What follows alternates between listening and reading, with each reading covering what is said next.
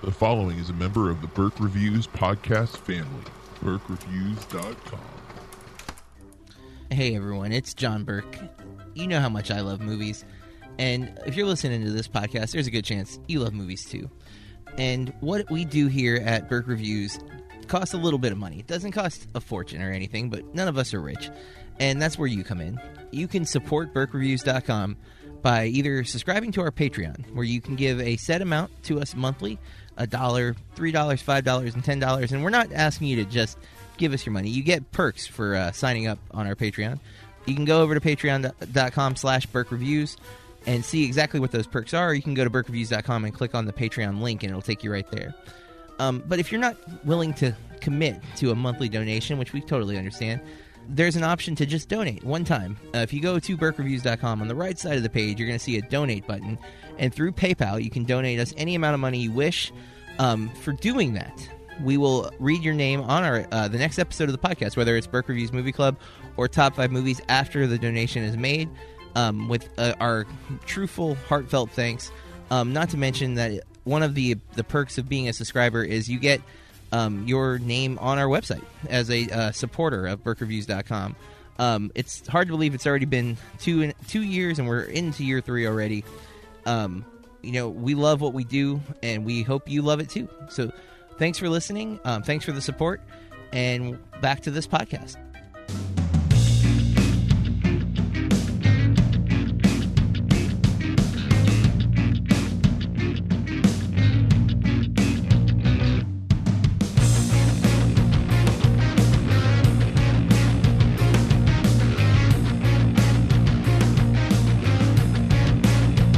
Hey everybody, welcome to Burke Reviews Movie Club. I'm John Burke, and with me is Corey Starr. Hello, hello. And we are going to be talking about Larry Crowne this evening.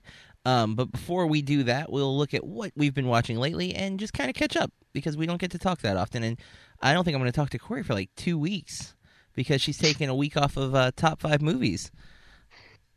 So I am. Corey's turning, 12, you said? No, I'm 24, John, forever. Got it, 24. I forget things. Yeah. So I have to double check. If it was just 1 year older, I could rent a car, but... Darn it. Why didn't you just say 25 forever then? Because I like 24 for some reason. Oh.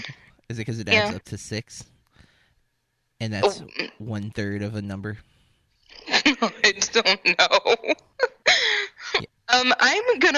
I just want to hop in and I want to tell you, but everybody, I have been thinking for a little while since my semester, actually before my semester started, that I really wish I could be a part of Phi Theta Kappa because they're like super, I don't know, but they have a lot of like scholarship opportunities, and it's all, due to like your grade point average, and I've been invited so many times before, and I was like, I don't want any of that stuff. And I mean, if I ever had I would never live in a sorority. I would never be like that part of whatever, but I got invited today, and I just kind of had a shitty day, and I'm just really excited because I'm going to give them my money, and it's like $90 it's a one-time, lifetime membership. Yeah, not bad at all. And I am almost done with my associates. I only go for part-time, but, I've been really worried about how I'm going to go on to university, and I don't want to go into debt. Well, Corey, I got some news for you. Yes. Debt's just a part of it. You just bury yourself and hold your breath and hope. We bought a house in July. I've got plenty of debt. Oh, but that's just part of the debt. I mean, that's the whole. Every day I'm like, what did I get myself into? I mean, I know I've been with the same man for like 16 years, and I'm like such a creature of habit, but I'm so weird about stuff. I don't like being in a cell phone contract. I wouldn't ever re-sign my apartment lease. Not because I have like this, I'm going to just run wild and drop everything in my life and just go start a new life, although that always sounds really fun and good. But you know what I mean? I don't like being tied to things. I kind of get that. I do another podcast called Thinking About, with Ryan, and he is like that too.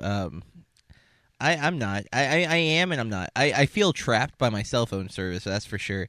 I've been with them for a long time too. Like it's got to be. Oh, I don't know. let me 16 tell years. you. Yeah, and like just 2 years ago, I just finished paying off my phone through that company that starts with a V. But and their service is really good. Bill travels for work, and I almost had a breakdown when he wanted to go put us in 2-year contracts for cell phones, because what are you going to do? What are you doing? I hate this. I don't want to be a part of this. Like, I had prepaid cell phone service until 2 years ago, everybody, and I don't know. Yeah, Ugh. I've been with one company since I got my first cell phone. Dang. It has changed names 3 times. Well, technically, I'm sorry, it's It used changed to be names Alltel, twice. But right? no, it's always been. I don't want to plug them, but Yeah. And then they were one company, then they were another company that had rollover, and then now they're a company. They're back to the first company name again, and now they're trying to take over part of the world. I think they're one of those big communication companies that are like merging a bunch of other companies. Ooh. So it's not Disney though. Although I'm surprised Disney doesn't have their own cell phone service. Like They probably do under another name. But you might be right. Actually, I have no way of knowing. But well, I mean, no easy way. But So sorry for on a tangent. it's okay. We tangent sometimes. So you said you had a poopy day today. Everything okay? My feelings were hurt. Sometimes I think I'm too sensitive for life. And I love baking. Yes. It is a big like pride thing for me. If I bake for you, that shit's from scratch. Like, I'm not going to go buy you a 98-cent box of cake or, like, I'm not going to do that for you. If I bake for you, I'm, like, baking for you. And then I heard that nobody ate it because they were all on diets. Well. And it was homemade berry cobbler. Oh, see, They could have had a bite. But they could have had a bite. I do understand where they're coming from. I'm hoping to hit the gym tomorrow finally, and try to get my crap together. But yesterday, we're recording this on Thursday. We usually record on Fridays, but things worked out. We're recording a day early. But yesterday, Wednesday, Valentine's Day, there was a tragedy here in Florida. There was a school shooting, and that is where I live. Not where it took place. I don't live there, but I live in Florida, as listeners probably know. And I am a teacher, and so anytime something like this happens, it hits far too close to home anyways, and then it being a parent of a middle school kid on top of that makes it even more stressful, and then dealing with the bureaucracy of all the we have drills and we have things that we have to now, like we've always had drills, but like because this happens especially so close, everyone was in extra alert mode today. We had some policy changes, which is fine and all well and good, and I'm not complaining about the policy changes, but it's stress on top of emotion, on top of like there's fear of always I'm a spaz anyways, so like I'm always worried. So I feel like you keep it under wraps really well. I try to. Internally, I'm usually freaking out about something. It's I could say all of the things that everyone says about the tragedies, and our hearts go to the families, and they do. But no words can make any of that feel better. No words can undo what's been done. I hope though that the biggest takeaway is that we need to be, I think, more aware of who's around us, more compassionate, and attempt to fix relationships and not that anyone's guilty for making a person feel the way that he felt or may have felt. I don't know anything really, but when you look at all of the school shootings that have taken place since Columbine, especially, there's a pattern, and we need to break the pattern. So, I saw an Onion headline today. Did you happen to see? It was getting retweeted a lot, so I don't know if you saw it or not. But that basically said, "There's nothing that could have been done to prevent this," says the one nation this happens to regularly. And it was a very telling headline. We're the one country where this is a common occurrence. So what are we not doing? You know, it does make you have to think about it. But, you know, not to get too dark and deep, but you know, it's relevant right now, and it needs to be at least addressed before we get into the levity of film. So everyone can disregard everything I was complaining about a few minutes ago. I'm selfish. Not at all. I feel like the news from that trickled out strangely. It did. Because I don't have access to my phone all day. I have like 2 breaks, and then I have a lunch in the middle of the day. And the first that I saw of it was one of my favorite DJs posted just something about that town, like, but it wasn't even like clear. So I had to go like Googling it, but I just felt like it came out so strangely. Like usually it's because I had been going through my Facebook feed for, you know, at least 30 seconds or a minute, and that was the first I came across it. Well, I was recording yesterday with Ryan an episode of Thinking About, and we record for like 3 hours because we basically do 3 episodes in one sitting because it is like a continuous conversation, although we broke this one up a little bit. But Kathy had came in while we were recording, which was unusual, and she looked a little troubled, but she didn't say anything, and she just, I think she saw that we were in the middle and we couldn't stop, so she walked back out. And when we were done, which was like maybe 20 minutes later, it was she had it on the news, and it was really shocking. You know, especially when she says that it happened in Florida, I'm like, what? You know, that's crazy. And how long ago were the Pulse shootings? Wasn't that? It seems like just not even last year, but I think 2 like years ago. 2 years ago. Yeah, and it just keeps happening there. I mean, it's happening all over the country, and that is a good point, though. It's the first, I think, mass school shooting we've had in Florida, but it's not the first mass shooting we've had in Florida. So, it's you know, hopefully we can figure out what's happening. And I'm not proposing to know the solution, nor do I even think I have any inkling of what could be done other than, you know, just trying to look at what other places are doing and what they're not doing. What is the key here to unlocking this insanity? But yeah, and that's to be decided by people maybe outside of, you know, people who watch a lot of movies and whatnot. But it is weighing heavy on me, and so I had to at least address it. Let's look at what we've been watching. Corey, have you seen any movies aside from Larry Crown this week? No. Really? Nothing? No. Usually, I feel like I did. I usually sneak in at least one movie, and I was going to go to the movies on Tuesday, and then we just weren't able to. And then we were going to go tonight, and then we just weren't able to. But yeah, I felt like I watched something, but I can't pinpoint what it is. Wait a second. So you guys have ragged on this movie, actually, I think on Top 5 Movies. I think you and Mike. But I have wanted to see it because of the director as well as the cast. And I didn't realize that it's a 3-hour movie, but I decided to start watching it on Sunday anyways. Because I did the wrong list, but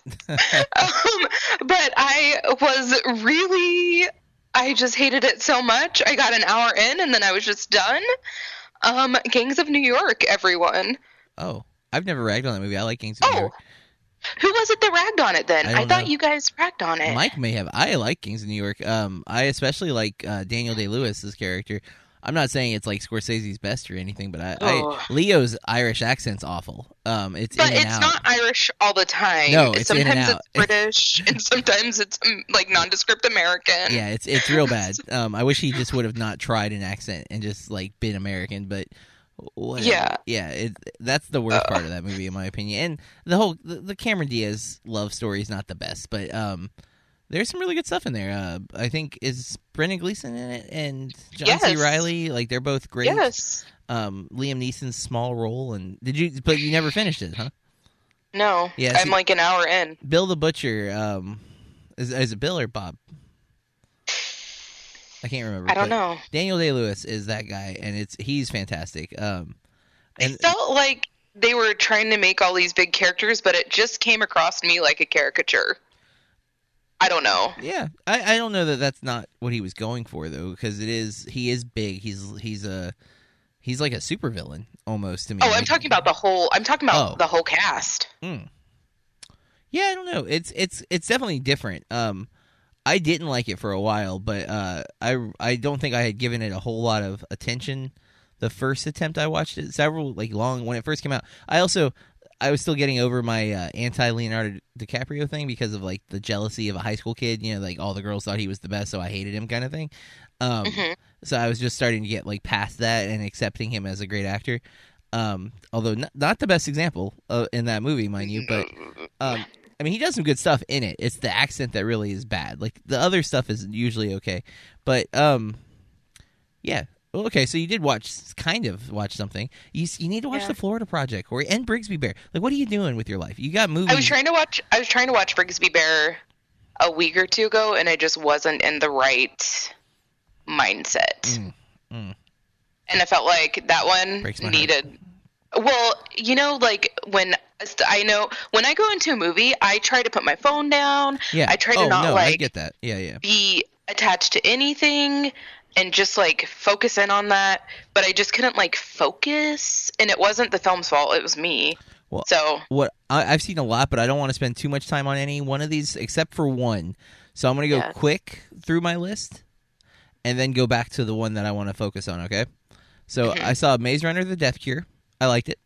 I think it's a good ending to the trilogy. The City of Lost Children, which is a Jean-Pierre Jeunet. You know, he did Amelie and Alien Resurrection and Delicatessen. I got to see that at the Polk Museum because Florida Southern College in Lakeland is doing a monthly film screening and discussion. So that was really cool. I saw a movie called Entanglement. That's the one I'm going to come back and talk to, so I'll get back to that one.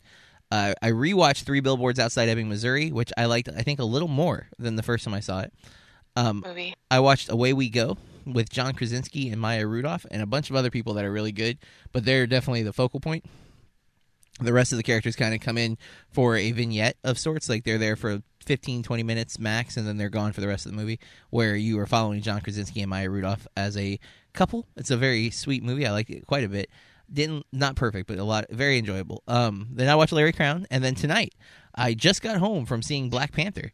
And no spoilers, but I loved it. So going back to Entanglement. Entanglement is a very independent film that's not going to get a theatrical release of any note. But I get screeners from a few different studios that are smaller and independent, and I have not had a lot of luck with the ones that I've taken the time to watch. But what pulled me into this one was the lead is Thomas Middleditch, who you'll know from Silicon Valley.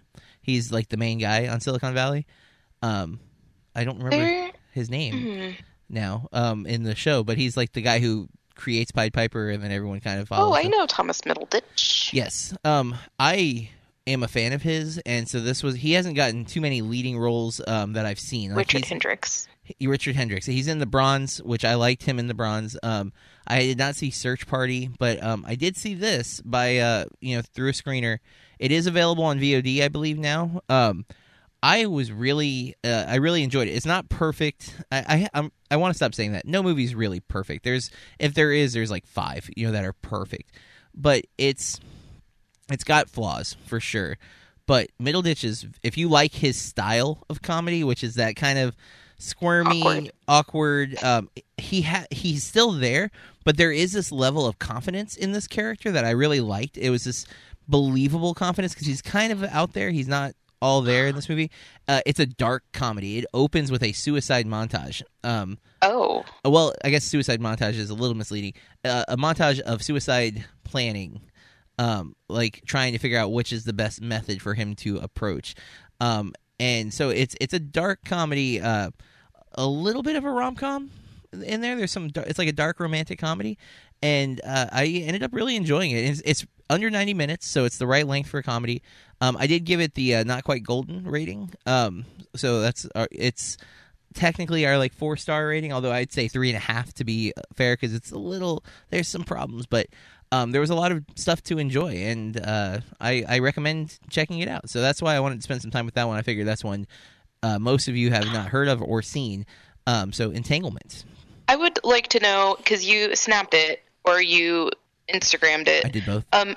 No, I'm talking about the City of Lost Children, though. Oh, How yes. did you feel about that one? Oh, it's really good. My review is up for City of Lost Children, and I'm sorry, it's up, but it's not up at BurkeReviews.com. It is up at whatiwatchtonight.co.uk, in the deep dive section where I am working with Matt from over there to. Hi, Matt.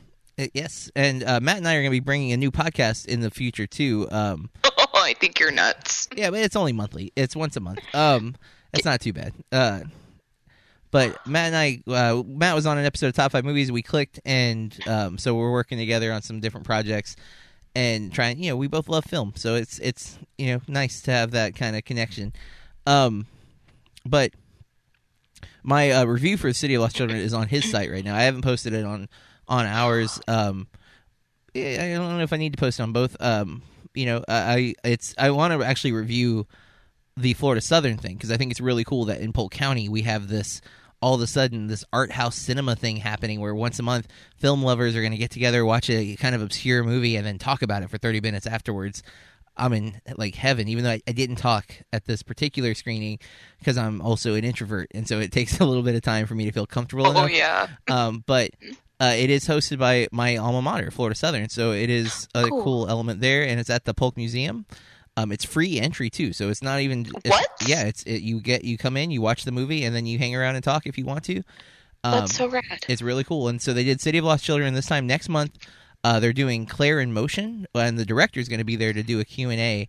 And so I'm definitely going to aim to go to that one. It's luckily after South by, so I will be able to attend. So that's awesome. But yeah, I do recommend you check that one out.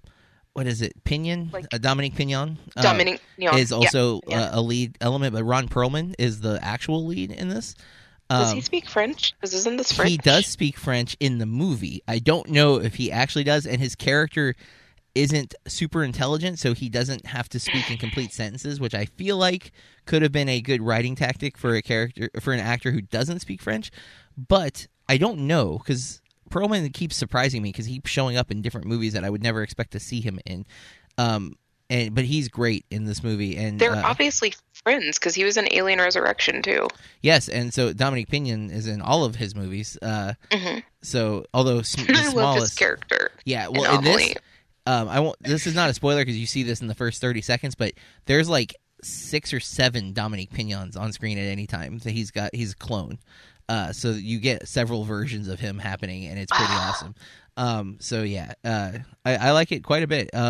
It has a similar color palette to Amelie, and I like that. So, but we do need to move forward and talk about Larry Crowne, our movie of the week, following in our theme of romantic comedies. Tom Hanks? And No, Tom I'm kidding. Hanks. Actually, no, I mean... this was my third Tom Hanks movie I saw. This month. Mm-hmm. That is interesting. I feel like I might have watched something else that he was in, actually. Aside from, obviously, we watched Sleepless in Seattle last week, but I feel like I watched something else with him in it. Well, weren't you doing that thing you do for your class? True, and I did spend a lot of time with that movie, although that was in January still, I think. Okay. My kids are finishing their montage projects which is their follow-up production project from that film. One student has finished completely, and I was very happy with their video so far. All right, let's look at the stats real quick. Larry Crowne is written, directed, and stars Tom Hanks. Just like, well, he doesn't star in That Thing You Do, but he is in there. Julia Roberts is the co-star. There's a lot of big people in this, and some of them have super small parts. Rami Malek's character is so shocking to me that he's playing like the pig-headed jock. Is it Wilma Valderrama? Yeah, Wilma Valderrama. I was like, Bill, it's Fez. Rob Riggle has a super small role, although kind of important. Bryan Cranston, Randall Park, Bryan Cranston. I'm scrolling through because it's in order of appearance, and not everybody appears right away. Rita Wilson, Cedric the Entertainer. I love seeing Taraji P. Henson in this because this is one of her, to my knowledge, one of her earlier films. Wilmer Valderrama. Well, I skipped her. Where'd she go? Where is she? Oh man, see, I don't like how the credits are ordered on IMDb because not everything makes sense. The girl who plays Talia. Oh, Gugu Batharoth? There it is. Yes, she is most recently in the Cloverfield Paradox on Netflix. She's the lead actress in that, and she'll be appearing in Ava DuVernay's Wrinkle in Time too. Is it George Takei? Oh, I wasn't forgetting him, but I was getting to him. George Takei is fantastic in this movie. I think I didn't realize. Okay, I don't know. I didn't realize, but Nia Vardalos from My Big Fat Greek Wedding helped write. She wrote this with Tom Hanks. Oh, okay. And I was just looking, and she's the voice of the Map Genie. Oh, that's funny. Because I think he worked with her on something else recently too, actually. Because I remember them talking, and I didn't know that he had worked with her on this movie. But I feel like I'm scrolling here because I remember them doing it. Maybe did he help with My Big Fat Greek Wedding too? Maybe. I think maybe. No, it's not. He's not listed. Maybe he shows up in it because I remember there was an interview around the time that My Big Fat Greek Wedding 2 was coming out where they talked about working together again or something. Maybe he produced My Big Fat Greek Wedding 2 or something like that, which wouldn't be surprising. Yeah, I don't see anything. She doesn't have that many writing credits, but yeah. So what we do, if you're new to the podcast, Corey and I have watched this movie. We have not talked about it yet, so we have not shared each other's opinions with this film yet. But for the month of February, we're watching rom-coms, and Corey picked this one predominantly because it was available on Netflix, but also, I'm guessing, because of Tom Hanks. So I was thinking about that, and Bill watched this with me, and I was just like, Bill, he's so charming. So here we are again, Paul Rudd, Tom Hanks. They're probably tied for most charming person in the world, but yes, I love Tom Hanks. And you know what? I went through a little stint in high school, and it wasn't the same reason why I didn't like Leo, but I had grown to dislike Tom Hanks, and I don't know exactly what it was, but I think it was Castaway. Because Castaway bored me as a kid. I love Castaway. I know most people do, and for some reason, as a kid, I didn't. I appreciate it more now. I think I might have been more contrarian when I was younger than I realized. Because I think I didn't like it because so many people liked it, and I would say that about Titanic, but I still have issues with Titanic. I think Titanic is overrated. I saw it in theaters at least once, but maybe twice, and I loved that movie. And yes, Titanic. But but my thing with Titanic is I think the love story aspect is crap. Like the visual spectacle of Titanic, sure. But James Cameron isn't a good story writer. Like he's a great visual director. Look at Avatar. Yeah, Avatar is an awful movie that is gorgeous. But it's an awful movie. There's so many things wrong with that movie. And everyone who's like, "Oh, I loved Avatar." Yeah, really? When was the last time you watched it? Nobody loves Avatar. You loved Avatar. It should not be and isn't, to my knowledge, anyone's favorite movie if they have watched it recently, because who cares about any of the characters in that movie? They're all disposable because he can't develop anything except for pretty pictures. Sorry. I do like Terminator 2 and I like Aliens. That's it. So I've now publicly made my James Cameron issues, and everyone's going to hate on me. But hate mail. Contact at burkreviews.com. Yes. You know what? That's fine. We'll take any mail. But you picked Larry Crown because of Tom Hanks. And those of you who haven't seen the movie yet, after losing his job, a middle-aged man reinvents himself by going back to college, which it's a midlife crisis movie, right? Which is cool. I tend to like all types of coming-of-age stories or rites of passage films, and this is one of them. I feel like usually with midlife crisis, I feel like all of everything in the story with him, it's external issues. Like, he doesn't dislike his life. He's not looking for change just because he's tired of his current life. Yeah. Where I feel like with most midlife crisis, when I see people going through them or I see a story about it, it's just that they're tired, they're bored, and they want some excitement. Or, I don't know how to verbalize that any better. That is a really good point, actually. He likes his life. Yeah, he doesn't even initiate the change. The change happens to him because he's fired. and he's fired simply because he doesn't have a college degree. He has no college. I don't even know if they need a degree. He just doesn't have any college because he went to the Navy for 20 years and now is working at U-Mart, which is a Walmart, Kmart, Target, whatever you want to call it, big box department store. And he's really good at his job, but they fire him. He's enthusiastic and he loves it. Yeah, he really is. Like, he's generally happy with what he's doing. And everyone seems to love him. Like, you see the whole opening montage of just everybody loving this guy, Larry. He even has a coffee mug with a crown on it, really embracing that last name, but it's spelled with an E, Crowne. But so he gets fired.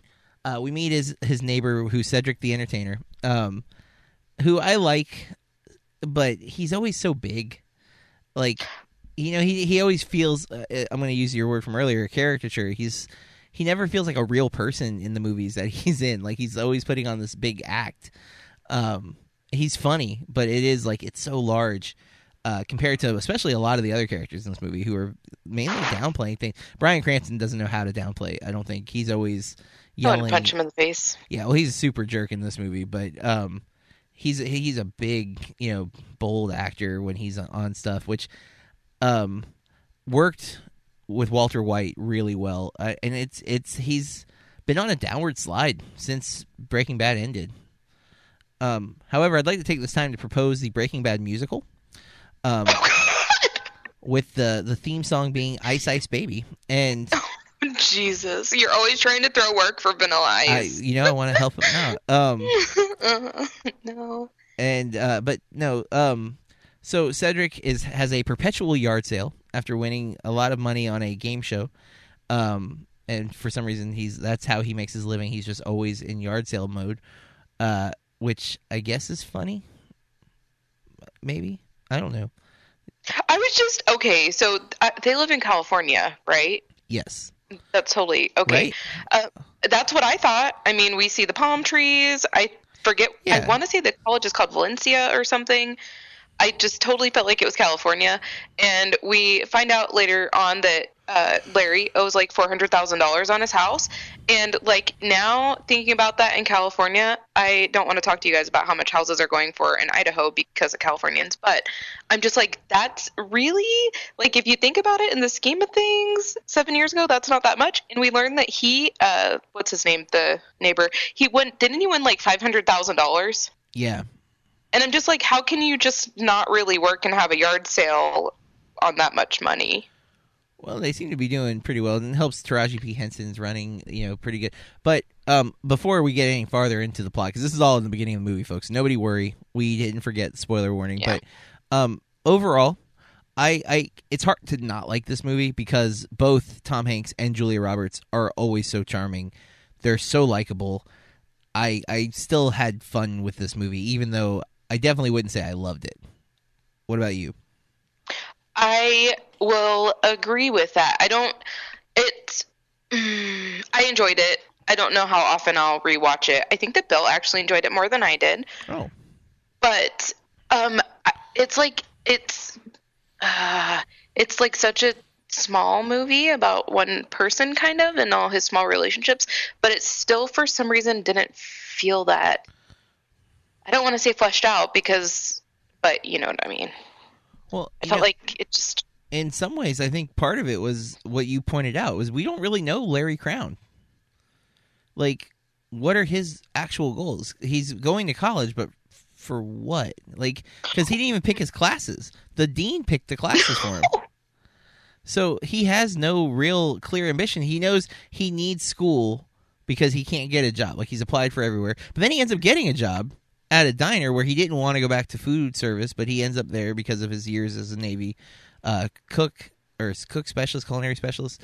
And yeah, that's kind of, I guess, a spoiler, but not really.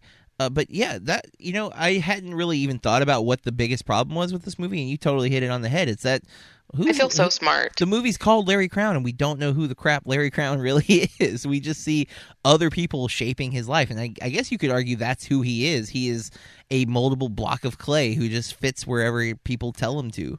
He just goes with the flow.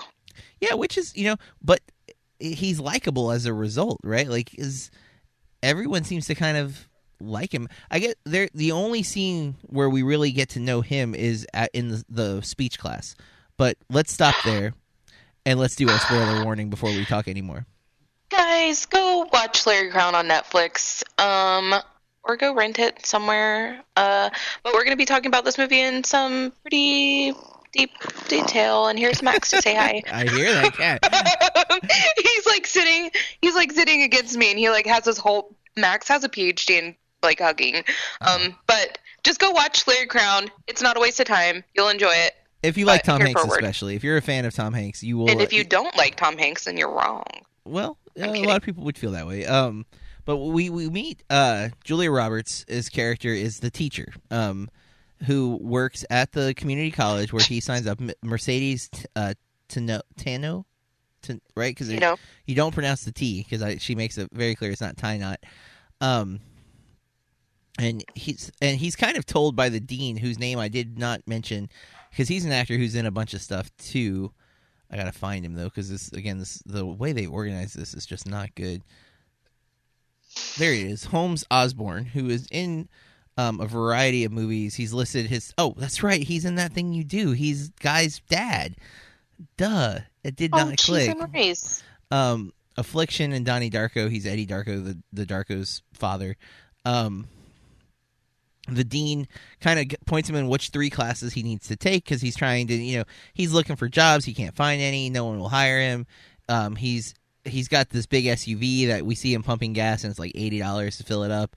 And he sees some kids on a moped, or I think it's a moped. Is that a moped? A scooter? A Vespa? I don't really know. And it's only like $3 or something to fill up the thing, and so he buys one from Cedric the Entertainer's yard sale, and so he ends up getting into the worst part of this movie, in my opinion, is partly Wilmer Valderrama. And I think he has some pretty funny parts, though, but go ahead. See, everything he does, I can't stand. I don't think I like him. I liked Fez when I used to watch That 70s Show, but in recent rewatches, could not stand him. It's hard for me to even go back and watch that with all that Danny Masterson crap. This was before Masterson did that, not before he did it, before it was public.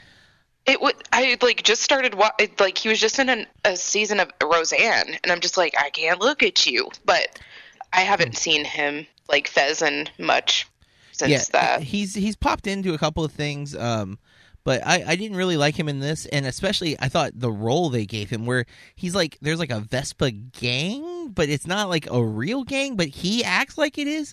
Like when you look around, it's not equal. Like it's all ages. It felt like a bit out of Community, which I love Community, and where you just have, because the community college in the show Community is just a variety of people. Like there's old people, young people, like you get into community college, and that's represented here and in this gang. But it felt so silly, and he lightens up at a moment, but then he doesn't, and then there's this weird tension where I don't think the tension of Talia and him and Larry maybe dating was ever necessary. I never thought she was interested in him like that. I really loved Talia though. I thought her character was so interesting. Oh, see, that's where we differ. Sometimes she was a little obnoxious to me, and I just wanted to tell her to tone it down. And I don't know. Like, I could see, because he says that, Wilmer says that everyone loves Talia and back up because I'm number one or something. And I'm just like, I mean, she's nice, but I don't know. Well, I did like her a lot. I felt this is another story issue, is that we're watching poor Larry lose everything because he didn't go to college, even though he served our country. Oh, yep. And he goes back to school in an effort to try to find work. And then he watches Talia start a small business and quit school and doesn't really do much to talk her out, or he makes a little jab at her. Well, she was already out by then. True. Like, she had already dropped out. She had already quit at that point. There was, it's not like, oh, well, maybe you should rethink this and give it some time before you quit. Like, when he found out, she had already quit. Like, why isn't she in class today? Yeah. I don't know. But also, like, to see her throw away getting her education while he's going back after so long to get an education, because... Yeah, is where I thought you were. That is exactly that's 100% what I'm talking about. Like, why does that happen? Because she as close as she's been helping Larry, she sees the struggles he's going through, and he's having to sell his house and do all these things, or foreclose his house himself. Or I didn't understand all the econ stuff. I thought it was cool that he did, but it didn't really like ever make sense to me. And I found it shocking how smart George Takei's character was, and he's at a community college. Oh, I feel like that's, I don't know. I didn't go to university. I still haven't been to university, but I have had so many great professors in community college. And a lot of times they also teach at the university, but I get a discounted price. You know, I think that sometimes people like think that. No, and as a teacher, I teach at a public school, and we have a staff that has been equated to a private school staff. Like, we don't get paid like a private school staff, but that's the quality of our teaching staff has been equated to that by people. So, and I'm included in that, not to brag, but I'm on that list. I don't know that I deserve to be, but I'm there, and I've been there for a long time on top of it. So, yay me. But and so I don't mean to imply that a community teacher can't be great, but he seems like he could be making way more money, even just selling books, because Larry becomes an expert in a matter of moments, apparently. Now, that could be wrong, because we don't actually see if any of the stuff he says proves to be true, mind you.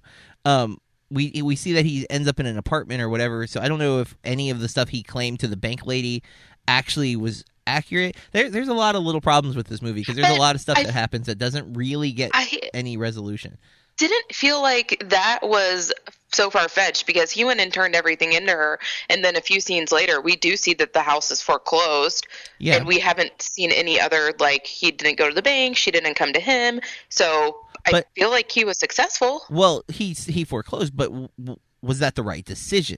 Like, is his life destroyed now? Is he going to be, like, bankrupt for years? Like, I don't understand what the consequences, because she did seem like she was trying to stop him from doing it, but obviously I would assume that maybe the bank wants something else from him, or wants him to continue making payments, or you know what I mean? Like, I didn't understand exactly what his action was making her not want him to do it. You know what I mean? Like, what was happening? I didn't understand any of that, I guess. And that could be me, or it could be the film's fault for not better explaining what was happening. I don't know. It did feel a little just like, okay, I'm done. And I did love, but I love the Takei stuff, like him taking his phone every class. Like, those things were hilarious. Or how accurate that he makes all the students, the textbook is his book. Yes. Yeah. It's his book. But if apparently if you read it, you're super smart at econ, because Larry was crushing it. So, or, like, I think that maybe he found his calling. Which I expected then, when Talia quit school to start her small business, that she would hire Larry as her, like, accountant or something like that. Which could be the case, but it's definitely never stated, right? Like, she doesn't have enough capital yet. Maybe. But, like, that would have been, like, maybe she went to him to confirm her idea, like, this is going to be successful, and he says, yes, it looks like this is profitable or whatever. But I still have my doubts with the message being conveyed here. Like, I don't know what lesson the movie, I don't think the movie really teaches us a lesson, because Julia Roberts' character has the jerk husband who isn't working. He's written a book at some point, and now he's viral blog. I don't even know. Like, it just felt like they were throwing internet buzzwords out. And she says he's just commenting on other people's posts. Like, so I don't know what he was doing, but obviously he wasn't really working. He was just looking at porn, apparently. And because this movie is it's not real porn that he's looking at. It's like pictures of girls in bras and girls in tank tops. Yeah. So, yeah.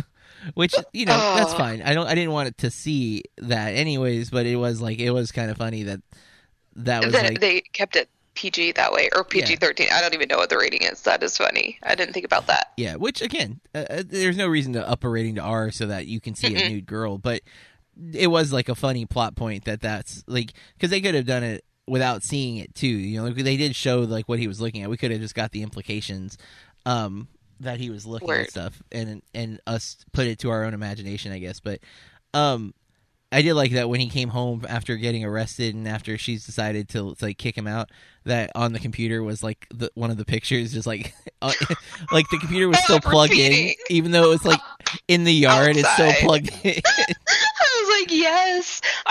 I want to know, like, I know that he published a book, but it doesn't seem like he does anything, and I want to know how much she's supporting him. Yeah, and it's implied that her job's in jeopardy. Well, because she goes to work drunk every day. Is that the vibe you got? I didn't think she was drunk every day. Like hungover or drunk? Well, probably both. It's probably lasting from the night before. But we see her when she cancels like one of the first classes. She goes home and it's 8:00 in the morning, and she starts making. I don't even know what she's making. Is she making a daiquiri? She's just pouring margarita-ish, but I don't think that was 8 because it was it wasn't a margarita glass, but just the color. And I saw a bag of limes, but because the 8:00 class is the speech class, which she tried to cancel. But Larry shows up, and then there's 10 kids. And then, so later in the day, her other class was canceled. So I think it was still really early to be drinking. So your point's not wrong. Just, you know. Because I think she said that the first speech class lasts like 50 minutes. Yeah, I think it's like an hour-long Monday, Wednesday, Friday class, which is very normal. But she has a horrible attitude, and she doesn't seem like she wants to teach. Well, but that seems like it could have been more of a plot point. Like, were people not taking her class because of her, or is there a lack of people attending college? You know what I mean? Because like we see it, her first class only has 9 people until Larry shows up, and there's 10. Then we see her next class only has 8 people, and then at the end of the movie, she almost has to cancel a class again because there's only 8 people. So it's like, is there that much of a shortage for what she's teaching? Like, what's the deal with that? Did you catch? One class was like Shakespeare and politics or something. Yeah, which I don't understand what that class would be, but the speech class is important. And like, what, Talia didn't know that there was a communications building? I'm like, hold up, that's my degree. I don't like this at all. Like, I thought with that conversation that I felt like it wasn't. She was implying that it's not that big a school and it doesn't have its own dedicated building. Oh, but we saw the name of the building on the side of the building. It was like speech. Well, and apparently I missed that. Yeah, there was. And I'm a communications major too, so yeah, exactly. And I'm still not any better at talking. But one of my favorite scenes in the movie was the Star Trek speech. I love that. The Star Trek speech, and then she calls it Star Wars, and he's so upset. Like, he's like, I can't even begin to tell you the differences. And I'm like, oh, you done struck a chord. Yeah. And it's so true. Because that dude, I'm going to pull up that guy's name, because he is not in a bunch of stuff, but I really liked him in this movie. He was with... Oh, and by the way, did you catch that? It was Pam Grier was the other teacher that was like in the office across from Julia Roberts' office. That's like Foxy Brown, Foxy Cleopatra, and Jackie Brown. And not Foxy Cleopatra, that's Beyonce and Austin Powers. But yeah, that was Pam Grier. I was like, oh crap, I almost didn't recognize her. Malcolm Barnett plays... Oh, not Barnett, Barrett. Malcolm Barrett plays the guy who's dressed up as a Star Trek guy. Yeah, because he's got like... I don't know. This movie did too much, I think, because like you have this group of students that Larry kind of connects with, but we don't get to know them that well. Because then he also connects with the moped group, but really we only get to know Talia and Wilmer from that. And there's like the girl who cuts his hair, but we only get like a little bit with her. There's just so much going on in the movie that it does like.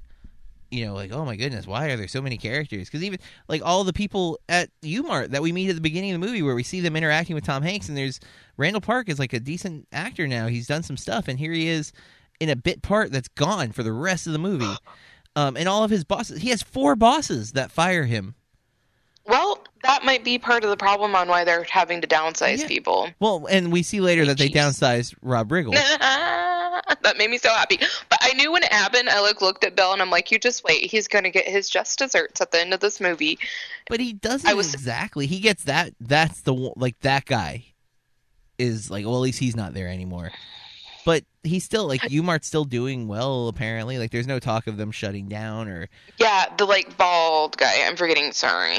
But the one guy, he ends up having to deliver pizzas. Bill's like, somebody's delivering pizzas in a BMW. I'm like, you just wait. Yeah. That's Rob Riggle, right? I don't know. Well, Corey. Sorry, I'm trying to look. I did like Rami Malek as the kind of dumb jock skater. I guess he was like every stereotype of the dumb character. Like he was such a burnout. Yeah, he was 100% that, because he gets a phone call and he's describing it's in the cigar box like it always is. Like clearly, clearly describing marijuana. Man, I think we've touched on most everything. The kiss with her and him the first time when he drives her home and she sees Bryan Cranston getting a DUI, and then she convinces him to kiss, and they kiss, and it's kind of awkward. Like it's very awkward because like she's like climbing on him, on Tom Hanks, and it went 0 to 100 real quick. And then I love that he doesn't go inside with her. He pushes her inside. And I'm like, oh man, I thought that was gonna take like a big dramatic turn where now she was gonna be mean to him at school because he rejected her. But instead of doing that, she looks out the peephole and he is celebrate dancing. Like, love it. It's so funny. And I can see you. And then he just covers it up. And I was like, okay, that's a cool way of like, because I could have totally understood her feeling rejected. She basically throws herself at him and he says no. Even though, but she's also married and drunk. He did the right thing. Don't get me wrong. But in a lot of movies, that would be the dramatic tension, and right? I feel like a lot of people would, and overreact, and even the embarrassment of having done it and then been rejected. And I've seen that in other movies too. So like, I'm not just like guessing. That's just been done. And I'm glad he didn't go that trope. I love that he breaks it up. There is still the tension because they are teacher students, so we can't do this and we can't do that, even though there's clearly a lot of sexual tension between them. And then at the end, of course, they do connect. And man, by the end, she's so vibrant and full of life. Like you can see that he's really affected her. I forgot how much I love Julia Roberts' laugh. Oh, you need to see Wonder. Back to inappropriate movies I saw too young. Pretty Woman? Yeah. I love her laugh. Her laugh is just so, I don't know. Her laughing made me want to laugh. I will say, when I saw Wonder, I had forgotten how much I love Julia Roberts. Like, she is terrific. I think I've missed a lot of her movies. I saw Pretty Woman when I was also way too young. And then I liked Erin Brockovich when it came out. I don't know if I would still like her. I really liked Erin Brockovich. But I've liked her in a lot of things. I even saw The Mexican because I like Brad Pitt, and so I saw that. I missed, I didn't see Pelican Brief, and I did see Conspiracy Theory with her and Mel Gibson, and I do like that movie, or at least Did you see like that. Eat, Pray, Love? I've seen parts of Eat, Pray, Love. I've not sat and watched it from beginning to end. I think I saw the end. Is that the love part? I think I saw the third act or something years ago, and I don't even remember how I came across it, but she's as charming as Tom Hanks once you start watching her. And that's what I think saved this movie, is if this were any other lead, if she wasn't able to make me like her, I don't know. I've taken a speech class, and a lot of what she does isn't far off from what speech class was like. So I found that kind of cool. But the kiss at the end, I was very happy they end up together. And I mean, obviously it was predictable. And that's the only thing we know Larry wants. Larry clearly wants her. And that's all we really know. We don't really have any other idea. What is he going to do with his college ambition? Is he going to get a full degree? We see him in Econ 2, but that's the only class we see him in. So we don't know what other classes he's taking. What degree is he going for? Is he going for Econ? I would guess so. Business or whatever. Well, it's so sad. I want to go back a little bit because a year ago, I have a lot of experience, and I had a really hard time finding another job. Oh.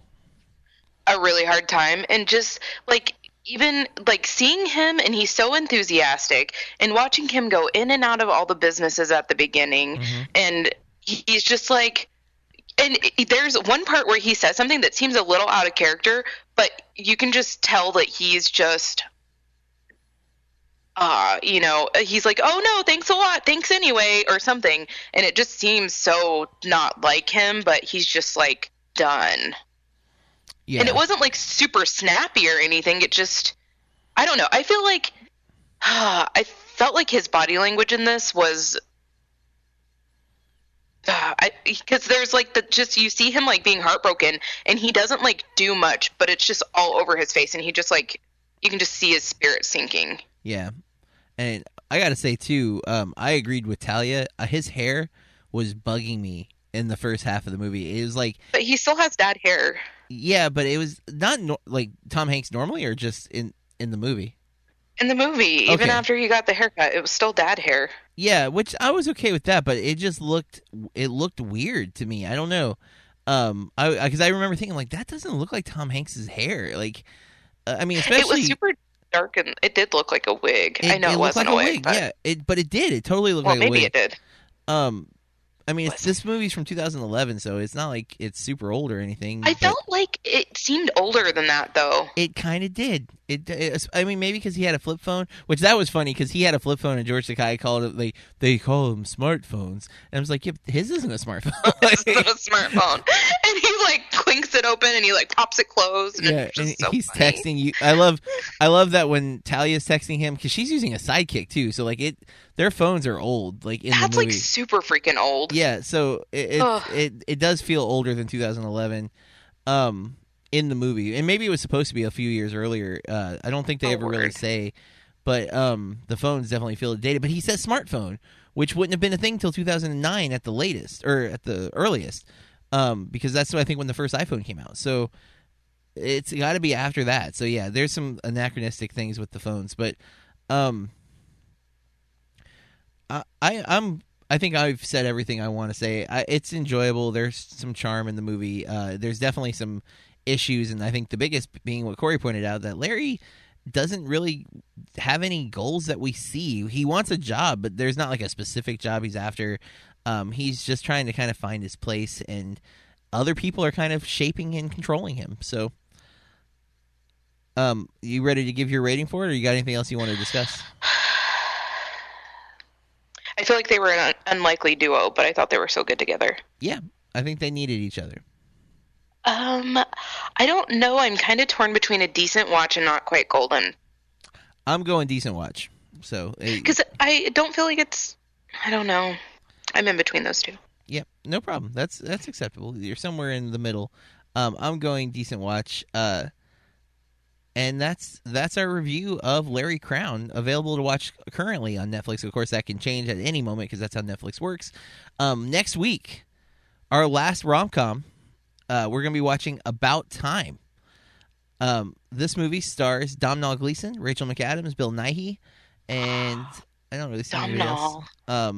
Oh, Margot Robbie's in this movie. Looking through.